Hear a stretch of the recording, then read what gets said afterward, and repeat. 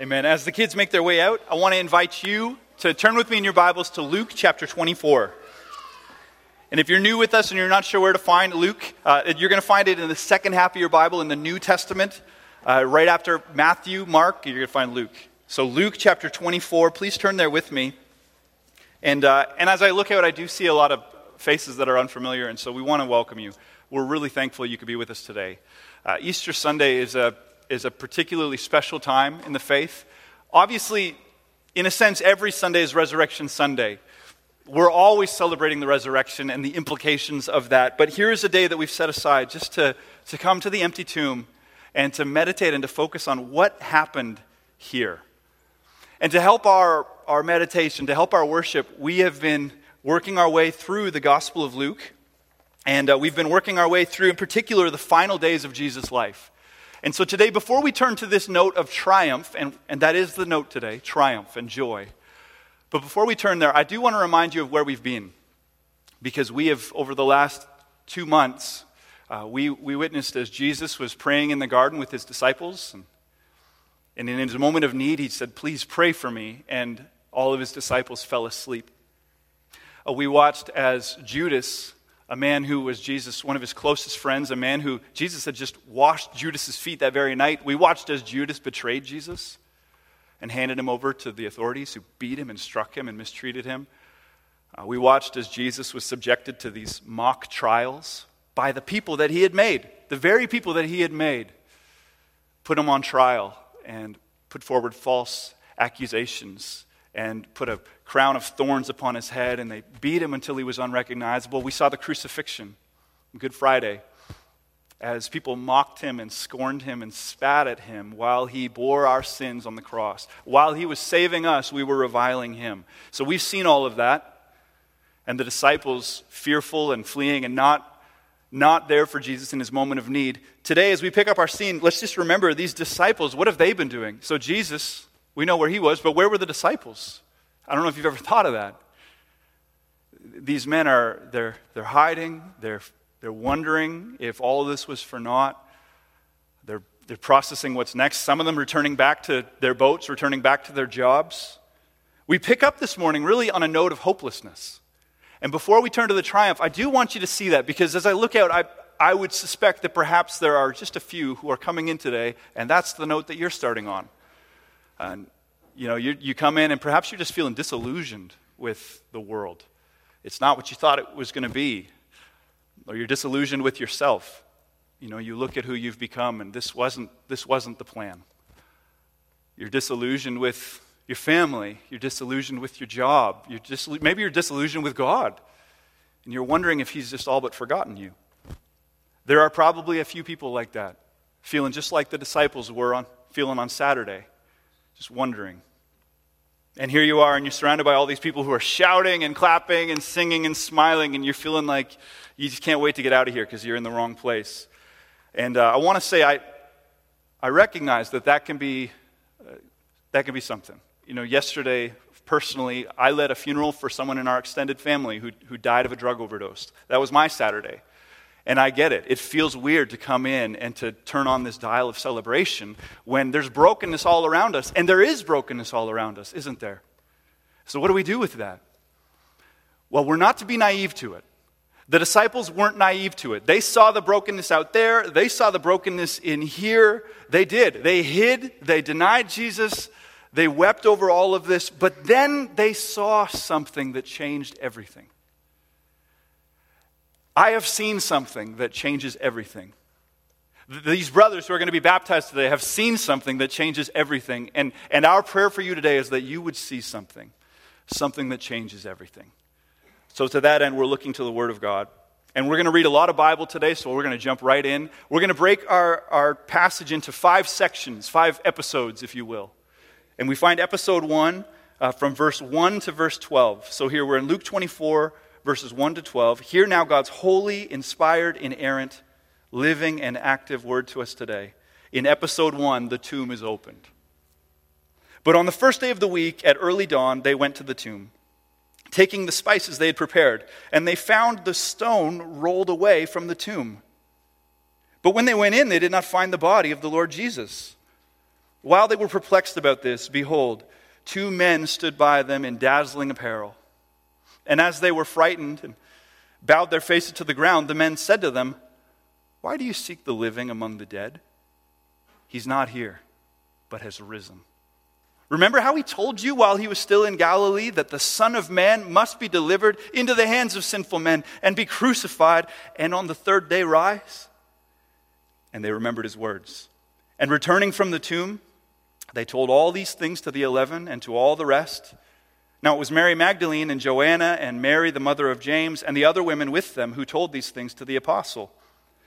But these words seemed to them an idle tale, and they did not believe them. But Peter rose and ran to the tomb, stooping and looking in.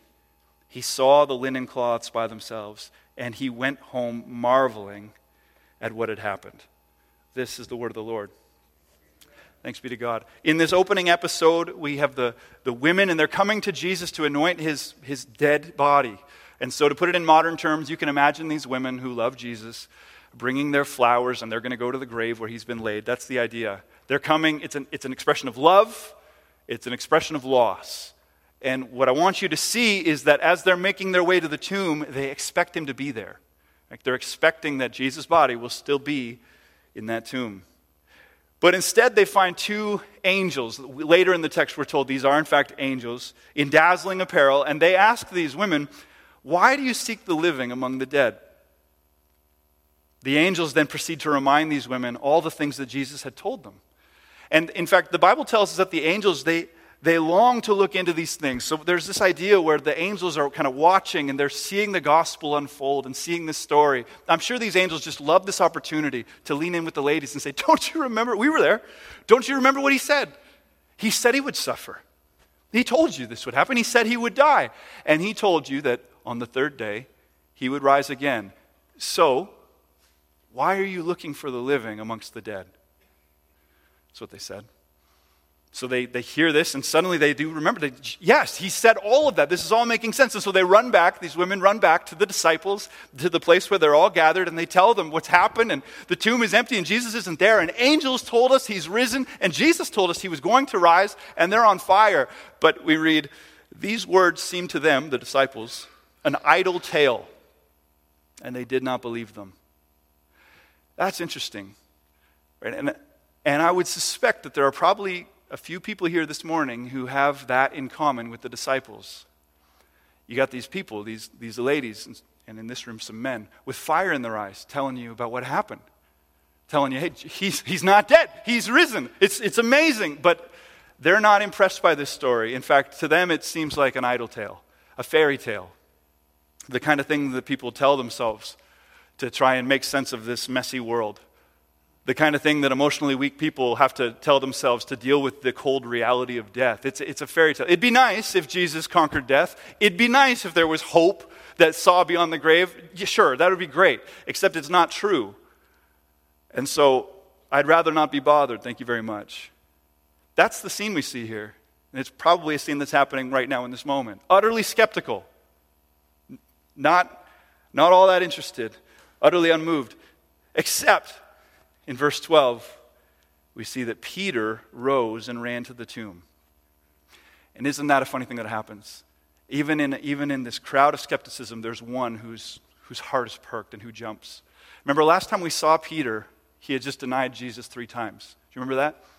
If you've been tracking with us, you know we haven't seen Peter for a while, but the last time that we saw him, he was there. Jesus was being tried, and Jesus is there. He's beaten, and Peter he's denying Jesus. He's distancing himself from Jesus, renouncing Jesus. Last time we saw Peter, he was a failure. Last time we saw him, actually, he made eye contact with Jesus, and he ran away weeping. What was Peter doing for 3 days? As I was preparing, I just got to thinking about what must that have been like for him. Peter runs away from that scene and he's weeping, and they come back and they tell him about the crucifixion and what happened to Jesus. And he's reliving that scene by the fire, I would imagine. Thinking about how he failed, how he betrayed Jesus, the one who was always there for him. Thinking about how he had no courage. You know, you wonder if every time he closed his eyes and tried to rest, if he didn't see Jesus staring back at him in that moment. Right, that's Peter. If only he could go back in time. If only he could get it right, undo what he's done. And yet, as it is with life, the opportunity was gone. He missed it. Jesus was dead. Peter's story was written, and this is now who he is. He's got to live with it. But then Peter sees these women, and they've got this fire in their eyes, and he allows himself to believe for a moment that maybe, just maybe, the story's not done. Maybe, just maybe, there is hope beyond this scene. And so what does he do? You look at the text. He rose from where he seated next to all the skeptics and the scoffers. Peter rises, and he runs out of that place. He gets away from all of the skepticism, and he goes to the place where he just might find that hope, that life. And he looks, and he sees that Jesus is not there. Then he sees the cloth and the empty tomb, and he marvels at what's unfolding before his eyes. Now, of course, there was more for Peter to see, more that he needed to see. But in that moment, he saw enough to rekindle a fire that had all but been snuffed out in him. And perhaps there's some folks here today who need something like that. Maybe you're here today, and like Peter, you're sitting around a bunch of skeptics, but there's something, you see this, and you say, I've got to see. Is there a chance? Is there a hope? I'm going to allow myself to believe that there just might be hope at the end of this story. Follow his example. Rise, run, look, marvel. Because the story isn't over. God's not done with you yet. In fact, and here's the amazing news, and ask the people around you, they'll tell you it's true. You feel like the story's over, but when you come to Christ, you find out the story just begins. It's not over. The dark chapters don't define you, and they don't need to have the final word. But we need to move on to our second episode in the text. The tomb was open, but in our next episode, the scriptures are opened. Look with me at verses 13 to 27. That very day, 2 of them were going to a village named Emmaus, about 7 miles from Jerusalem. And they were talking with each other about all these things that had happened. While they were talking and discussing together, Jesus himself drew near and went with them. But their eyes were kept from recognizing him. And he said to them, "What is this conversation that you're holding with each other as you walk?" They stood still, looking sad. Then one of them, named Cleopas, answered him, "Are you the only visitor to Jerusalem who does not know the things that have happened there in these days?" He said to them, "What things?" They said to him, "Concerning Jesus of Nazareth, a man who was a prophet, mighty indeed in word before God and all the people. How our chief priests and the rulers delivered him up to be condemned to death and crucified him. But we had hoped that he was the one to redeem Israel." Yes, and besides all this, it's now the 3rd day since those things happened. Moreover, some women of our company amazed us. They were at the tomb early in the morning, and when they did not find his body, they came back, saying that they had even seen a vision of angels who had said that he was alive. Some of those who were with us went to the tomb and found it just as the women had said, but him they did not see. And he said to them, "O foolish ones, and slow of heart to believe all the prophets have spoken. Was it not necessary that the Christ should suffer these things and enter into his glory?" And beginning with Moses and all the prophets, he interpreted to them in all the scriptures the things concerning himself. So here in this second episode, Jesus comes and he meets these 2 followers, Cleopas, and we don't know the second. Actually, a lot of the commentators are guessing that the second was actually Luke, the author. And I think that might just be true, because of all the details he records of this story. It sounds like he was the guy who was there. Regardless, we don't know. Cleopas and another. And they're walking, and Jesus comes to them, and they don't recognize him. For whatever reason, we see this in Jesus' resurrected body. He has the ability to keep himself from being recognized. How does he do that? I have no idea, but he does it. And so he comes to them as a stranger. And they walk on the road, and he says, "What is it that you're talking about?" And so they reply, "Are you the only visitor to Jerusalem who doesn't know the things that have happened there in these days?" Which I'm pretty sure Luke means for us to see. He means for us to see that that's kind of a funny encounter, right? There's some irony here.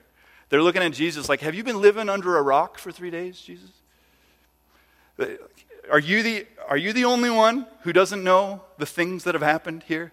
And in reality, of course, Jesus knows everything that happened. It's these guys that don't know what has happened. They don't understand, but as Jesus often does with us, as we look back at him incredulously with our arrogance, and we bring up all of our concerns and objections and unbelief, Jesus patiently listens to these men as they recount all of the things that have happened and how discouraged they are. And he walks with them and he listens to their questions and their doubts. And then they tell him what happened on Good Friday, and they conclude, but we had hoped that he was the one to redeem Israel. G. Campbell Morgan says here, thus we see their attitude, and in it a wonderful revelation of what the cross had done for the disciples of Jesus. It had not destroyed their love for him, nor their belief in him and his intention, but it had slain their hope. In the cross they saw failure. We hoped. Past tense. See, it's an awful, frightening thing when hope becomes past tense. And it happens all the time, doesn't it? Everybody in this room, you have hopes that used to be present, future, and now they're past tense. I hoped that my marriage would come together. I hoped that this job would make me feel like something, like I'm someone. I hoped that my health would have lasted longer so that I could enjoy this retirement. I had hoped that we would have had more time together. I hoped that my kids wouldn't fall into the same pit that I fell in. I hoped, past tense. It's a horrible thing. And here these disciples, they're pointing at Jesus, and they're adding him to the list of past tense hopes. We had hoped that Jesus was the one, but he's not. Jesus' response to them is sharper than we might expect. You know, sometimes we need a hug. It almost seems like these guys need a hug. But sometimes actually we need a splash of cold water in the face. And Jesus is wise enough to know what we need. These guys needed the latter. And so he says to them, foolish ones, slow of heart to believe all that the prophets have spoken. He looks at these men and he says, you know the answer to this problem that's perplexing you. I told you already. You know. You know the cross was not the end but the beginning. You know this. Sometimes God calls us to be that voice in people's lives. You know, there is a time. There's a time to sit quietly and a time to listen. But then there's a time when you eventually need to speak up and point to the answer. And that's what Jesus is doing here. And for the rest of the walk, he opens the scriptures and he conducts the world's greatest Bible study. And we don't get to see the content of that study, but I think actually we see lots of it in the book of Acts. Every time the apostles open up their mouths and preach, I think we're seeing little glimpses of what Jesus was teaching to these men on the road. And the text says, Jesus says, was it not necessary that the Christ should suffer these things and enter into his glory? And beginning with Moses and all the prophets, he interpreted to them in all the scriptures the things concerning himself. And so he walked through the Bible for them, which was the Old Testament. The New Testament hasn't been written. So he's walking through the Old Testament, and he's helping them to see how all of this pointed forward to and culminated in him. That's what Jesus does to minister to broken people. He opens the word for them. And so that's why here as a people, we come together and we open the Word of God, because we know that the Word of God speaks. It's living and active, sharper than any double-edged sword. And as it goes forth, it never returns void. So you're in a good place today as we open the Scriptures together. And yet, an open Bible is where we begin, but an open Bible is not enough. We need open eyes. That's what we see in our next episode, episode 3. Look with me at verses 28 to 32. Where eyes are opened. So they drew near to the village to which they were going.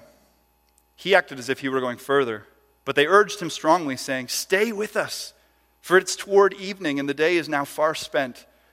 So he went in to stay with them. When he was at table with them, he took the bread, and blessed and broke it, and gave it to them. And their eyes were opened, and they recognized him. And he vanished from their sight. They said to each other, did not our hearts burn within us while he talked to us on the road, while he opened to us the scriptures?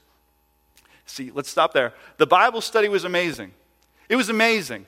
But if they had stopped there, if they had allowed Jesus to just keep walking on the road and pulled into their inn, they would have came away from that encounter with precise theology, but nothing more. And can I say, there are a lot of Christians, there are a lot of people sitting in churches across the world today who have contented themselves with precise theology but nothing more. But these men, they see something and they say, no, you stay with us. But Jesus was going to move forward. Here's a question for you. Where was he going? Have you ever thought of that? Like, where did Jesus need to go? They're on the way to Emmaus. Does Jesus have an errand to run in Emmaus? No, he doesn't. Why is he on this road? He's on this road for one purpose, and that's to encounter these men. He's got nowhere to go. I agree with G. Campbell Morgan, who says there's a tender and beautiful playfulness in the way he dealt with these men. He pretends he's moving forward because he's waiting to be invited in. He's waiting for these men to insist upon him. And so they do. They insist strongly. Stay with us, please. We want more of this. We need more of this. We want you here with us. And so he stayed. And he sat down with them to share their meal. And Luke alludes to something here. He doesn't say it explicitly, but he alludes to it. See if you catch it. He says, so they sit down for the meal, and Jesus, even though he's the one who's being hosted, Jesus picks up the bread. And after he blessed it, he broke it. And he served them. You see this allusion here? That the Lord's Supper, we're right back to the supper. And here in this moment, suddenly as he serves these men, their eyes are opened and they see. What did they see? Oh, everything. They saw it all. All of the Bible studies, the sermons, everything that Jesus had taught them, all that the disciples had been learning along the way, all of it suddenly explodes to life in their minds. This information that had been rolling around becomes life. They see that they're sinners who need a Savior. They see that God so loved the world that he sent his Son, that whoever believes in him wouldn't perish but would have life. They see that Jesus accomplished for them what they could never accomplish for themselves, and that he bore in his body the curse, the judgment of sin. He removed it from us. They see that he had to die so that we could live. They see that as he stepped out of that tomb, he proved that we have resurrection in life if we are in him. They see all of this coming together. These promises of old coming to fulfillment. Our God is a promise keeper. It clicks. And suddenly life makes sense and everything makes sense. And then he disappears. They said to each other, did our hearts not burn within us while he talked to us on the road? While he opened to us the scriptures? It's like I knew that there was something, but then bam, everything clicked. And perhaps there are some people here today who can relate. You come and some of you, you've been coming to this church or other churches, or you've been reading your Bible at home perhaps. You're coming to it, you're not sure about all this. Like if this is true, it's going to flip your entire life upside down. If this is true, it's actually going to be incredibly costly for you. Everything that you've grown up hearing, all the narratives that you've been swimming in for your whole life, you come to this and it doesn't fit with any of those. And yet, does your heart not burn within you? There's something that rings true and you keep coming back. My heart, it's burning within me. If that's you, and you know if that's you, follow the example of these men. Don't let Jesus pass you by. Don't walk away today content with precise theology. Lay hold of him. In faith, lay hold of him. Insist upon him. Say, Jesus, stay. Jesus, help me to see. Open my eyes, Jesus. Lean in and ask. He rewards insistence. He rewards insistence. Don't be careless and casual in your faith. Grab him. Say, Jesus, please stay. Then, having opened these men's eyes, through these men, he extends his grace to the rest of the disciples. Because that's what grace does. It just overflows out of us. We're going to see more of that today. Look with us to the next episode, verses 33 to 49. Here we find that minds are opened. So the tomb was open, and the scriptures were open, and the eyes were open, and now the minds are open. They rose that same hour, verse 33. And they returned to Jerusalem. Okay, pause there. I didn't write this down, but isn't this awesome? They just came to Emmaus. They've gone on quite the journey, right? They get to the place. This is why they went on their journey. They're staying at the inn. And now all of a sudden, Jesus appears. And that very hour, boom, up. Like they're sprinting back the way they came. They're like, we got to go tell everybody what we've seen. I think that's interesting. Jumping back in. They rose that same hour and returned to Jerusalem, and they found the 11 and those who were with them gathered together, saying, the Lord has risen indeed. He's appeared to Simon. And then they told what happened on the road and how he was known to them in the breaking of the bread. And as they were talking about these things, Jesus himself stood among them and said to them, peace to you. But they were startled and frightened and thought they saw a spirit. And he said to them, why are you troubled? Why did doubts arise in your hearts? See my hands, my feet, that it is I myself. Touch me and see. For a spirit does not have flesh and bones, as you see that I have. And when he had said this, he showed them his hands and his feet. And while they still disbelieved for joy and were marveling, he said to them, have you anything here to eat? And they gave him a piece of broiled fish. And he took it and ate before them. Then he said to them, these are my words that I spoke to you while I was still with you, that everything written about me in the law of Moses and the prophets and the Psalms must be fulfilled. Then he opened their minds to understand the Scriptures. And he said to them, thus it is written that the Christ should suffer and on the third day rise from the dead, and that repentance and forgiveness of sins should be proclaimed in his name to all nations, beginning from Jerusalem. You are witnesses of these things. And behold, I'm sending the promise of my Father upon you, but stay in the city until you're clothed with power from on high. I want you to look back at the Bible. I want you to look back at verse 31. Here's what he says in verse 31. Look closely. And their eyes were opened, and they recognized him. Now look at verse 45 again. Then he opened their minds to understand the Scriptures. I want you to see something important.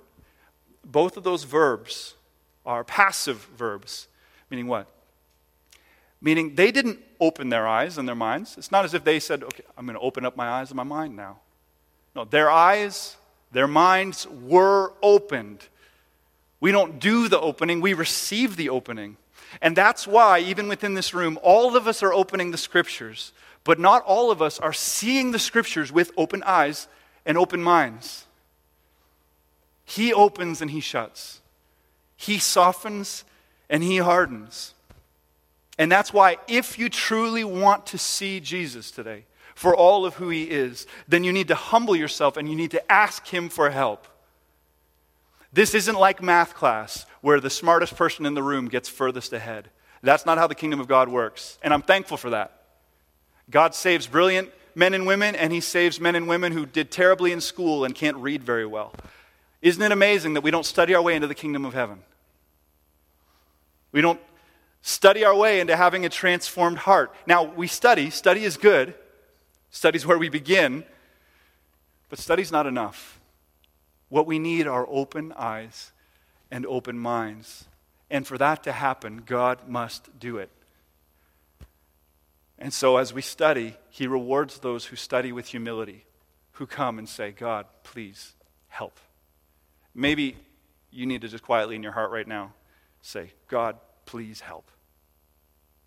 What we also see here in this episode is that God delights to do it. He delights to answer that humble prayer. He loves opening our eyes and opening our minds, and he does it for people who don't deserve it. So let's jump back to where we began this morning.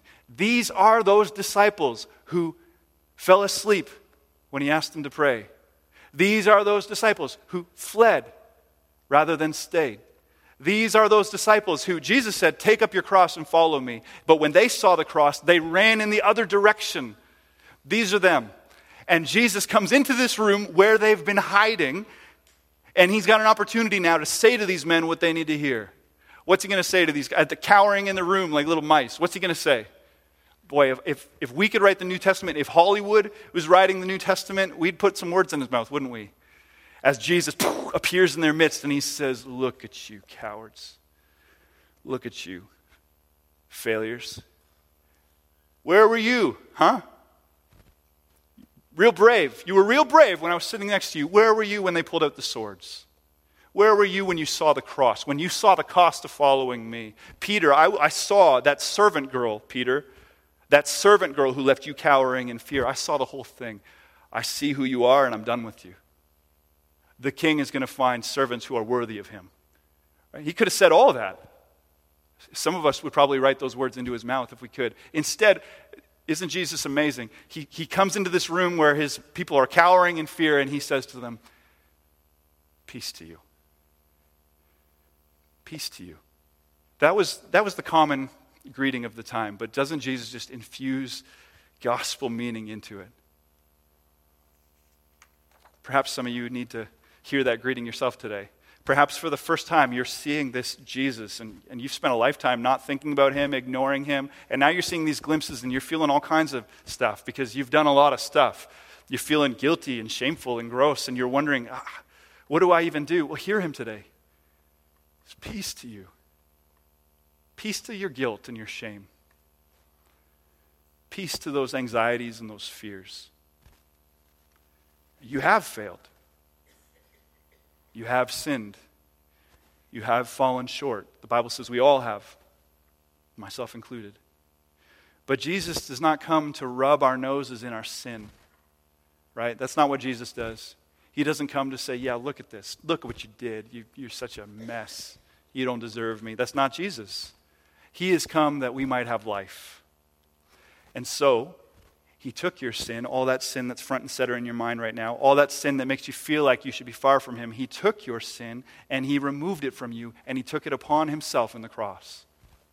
And it was nailed to that cross. And it was settled and it was forgiven and it's done. And then he went to the grave and he died the death that we ought to die, that we deserve to die because the penalty for sin is death. But he paid our debt. And then he stepped out of that tomb 3 days later. And he declared that anyone who is in me in faith is going to walk out of their tombs just like I walked out of mine, because death no longer has the final word for those who are in Christ Jesus. He came to set us free, not to rub our nose in our guilt, but to take the guilt and to remove it from us as far as the east is from the west. And so he comes and he doesn't berate us. He doesn't berate these disciples. Even though we deserve it and they deserve it, he gives them peace. And then he answers their questions. He stoops down. How does this work? Are you a ghost? Is this a spiritual? He says, touch my hands. Give me some fish. And they see this resurrection hope, and there's a plan. Even for these bodies, there's a plan, and he unpacks it all for them. All of this because he is far more willing to forgive than men are to be forgiven. I ruined that. I'm going to say it again. He is far more willing to forgive than men are to be forgiven. And far more ready to pardon than men are to be pardoned. Just going to pause there real quick. We live in an interesting culture here in Canada. And it's shifting. I think the last 10 years has been a dramatic shift. We are very much a justice culture. And if you make a misstep, it is going to be posted on the internet. People are going to cancel you. They're going to shame you. That's how it works, and you deserve that. You get what you deserve. That's the water we're swimming in. That's the way we think about our world, the way we think about ourselves, and we can project that onto God and think that's the way he thinks of us. That's not what he does here. He's so willing to forgive those who come to him in faith, and he removes it, and it's done. Do you believe that today? Christians, there are some of you, and you're Christians, right? You are in Christ. Do you believe that? Then stop wallowing. Stop wallowing. You're forgiven. You are forgiven. You're restored. So get up. You got work to do. Glorious work to do. Get up. That's what he does with these men. He comes in and he doesn't spend any time at all talking about let's learn from your failures, you losers. He doesn't do any of that. He's like, touch my hands, touch my feet. Now get up. We've got a mission. And he says to them, you are witnesses of these things.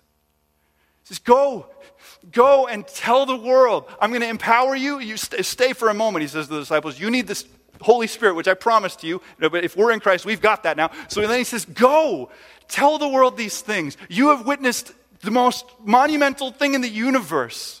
That the grave has been conquered. That forgiveness has been extended to the world. Tell them.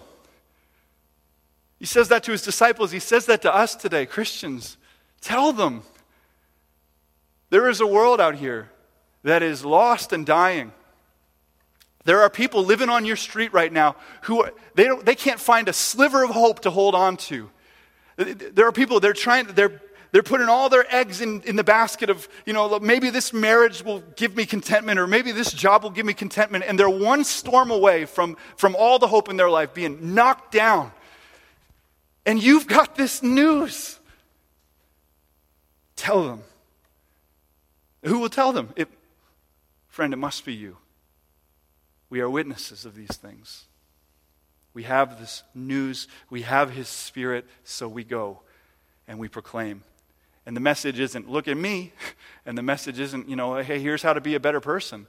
The message is, look at what God has done in Christ. See the empty tomb. And that brings us to the final episode of this life-transforming chapter. Look with me at verses 50 to 53, where in this final chapter, the heavens are opened. And if you like that outline, admittedly, I stole it from a pastor named Thabiti Anyabwile. I was reading a commentary, and I thought, that is helpful, so I've used that today. I'm not as smart as him. Verses 50 to 53. Then he led them out as far as Bethany, and lifting up his hands, he blessed them. And while he blessed them, he parted from them and was carried up into heaven. And they worshipped him and returned to Jerusalem with great joy, and were continually in the temple, blessing God. Now, time won't allow me to say all that could be said about this final scene. If it were Ascension Sunday, we would, but this is Resurrection Sunday. But I would point you to the first sermons we preached in the book of Acts, because Luke and Acts go together. By the way, just think of that in your mind. As we've been making our way through Luke, it's almost like we kind of just step back and we watch the preparation for the book of Acts. But I direct you to those sermons so you can consider just the magnitude of this ascension where Christ goes to heaven. Suffice it to say this today: the King is right now seated on his throne. He reigns. All authority on heaven and earth has been given to him, and he has promised to go before his people as we advance on his mission. There is right now a man in heaven, King Jesus, and he's prepared a place for us. He tells us that if we are in Christ, then we will go where he goes. So his body was laid in the tomb, but then it rose in glory, and it ascended to heaven. And if we are in Christ, then the same future is in store for us. In just a moment, we're going to observe the sign of baptism, a sign that declares and illustrates exactly this. These brothers died with Christ. These brothers were buried with him. But these brothers have risen again to newness of life now and resurrection hope for the ages to come. And in just a moment, they're going to tell you with their own words and with their own actions about how God brings dead men to life. Are you ready for that? This is our hope. This changes everything. He is risen. He is risen indeed. Let's try that again. He is risen. He is risen indeed. Amen. Let's pray. God, we love you, and I thank you for what you have done. Today, we turn our attention to the empty tomb, and we say, God, thank you that we have resurrection hope. There are people right now who are grieving loss. Lord, there are people right now who are missing their moms, their dads, their brothers, their sisters, their friends. But if we're in Christ, we look to this hope, and we're reminded that even though all the evidence screams to the contrary, there is still hope for us in Christ. Even when everything has gone wrong in the world and everything I placed my hope in, even when my marriage stinks and my job stinks and my kids are far and my health is bad, even still, the joy of the Lord is our strength. We have hope, and it's been purchased for us by the blood of your Son, and it's been proved by the empty tomb. God, we have this hope. Let it spur us on to praise you. God, we confess that sometimes we withhold praise from you when our circumstances change. Forgive us. We're so quick to hold on to grudges and to grumble and complain and to be so sour and sad. But the hope that we have doesn't change when our circumstances change. So God, I pray that you would root us in resurrection hope. Lord, there are people in this room, and they're followers of Jesus, and yet they're living lives of misery because they haven't rooted their hope in this glorious news. So, Lord, would you give us resurrection hope today, I pray. Lord, and then there are other people in this room who right now are separated from you because of their sin. And, Lord, they recognize that they are not right with you. And perhaps right now it just seems too good to be true that if they simply put their trust in Jesus, if they repent and believe that they can be saved, it seems too good to be true. God, I pray that you would open their eyes to see it's true. It's true. In this moment, they can have life. They can have it to the full. In this moment, they can have forgiveness from sins. In this moment, they can have resurrection hope. In this moment, they can be engrafted into the family of God. They can be transformed from an enemy of God to an heir of Christ. That can all happen right now, and I pray in Jesus' name that it would. I pray that for those who have been opening the Scriptures again and again and again and feeling their hearts burning within them, I pray that today would be the day that they would insist upon Him. And Lord Jesus, that you would come to them in the way that you've planned and reveal yourself to them and open their eyes to see and open their minds to understand. God, I pray that you would work that miracle today. And I just acknowledge that only you can do it. No sermon can do it. I can't do it. They can't do it. Only you can do it. So, God, we just plead with you. Would that happen here in this place, at Cornerstone up the road, and Emmanuel and Simcoe Side next door, and across this city? Would there be a great move of your Spirit as dead bones rattle to life? God, would you make it so? We pray. You are the God who brings life from the dead. Would you do it here? In Jesus' name, amen. Worship team, would you lead us?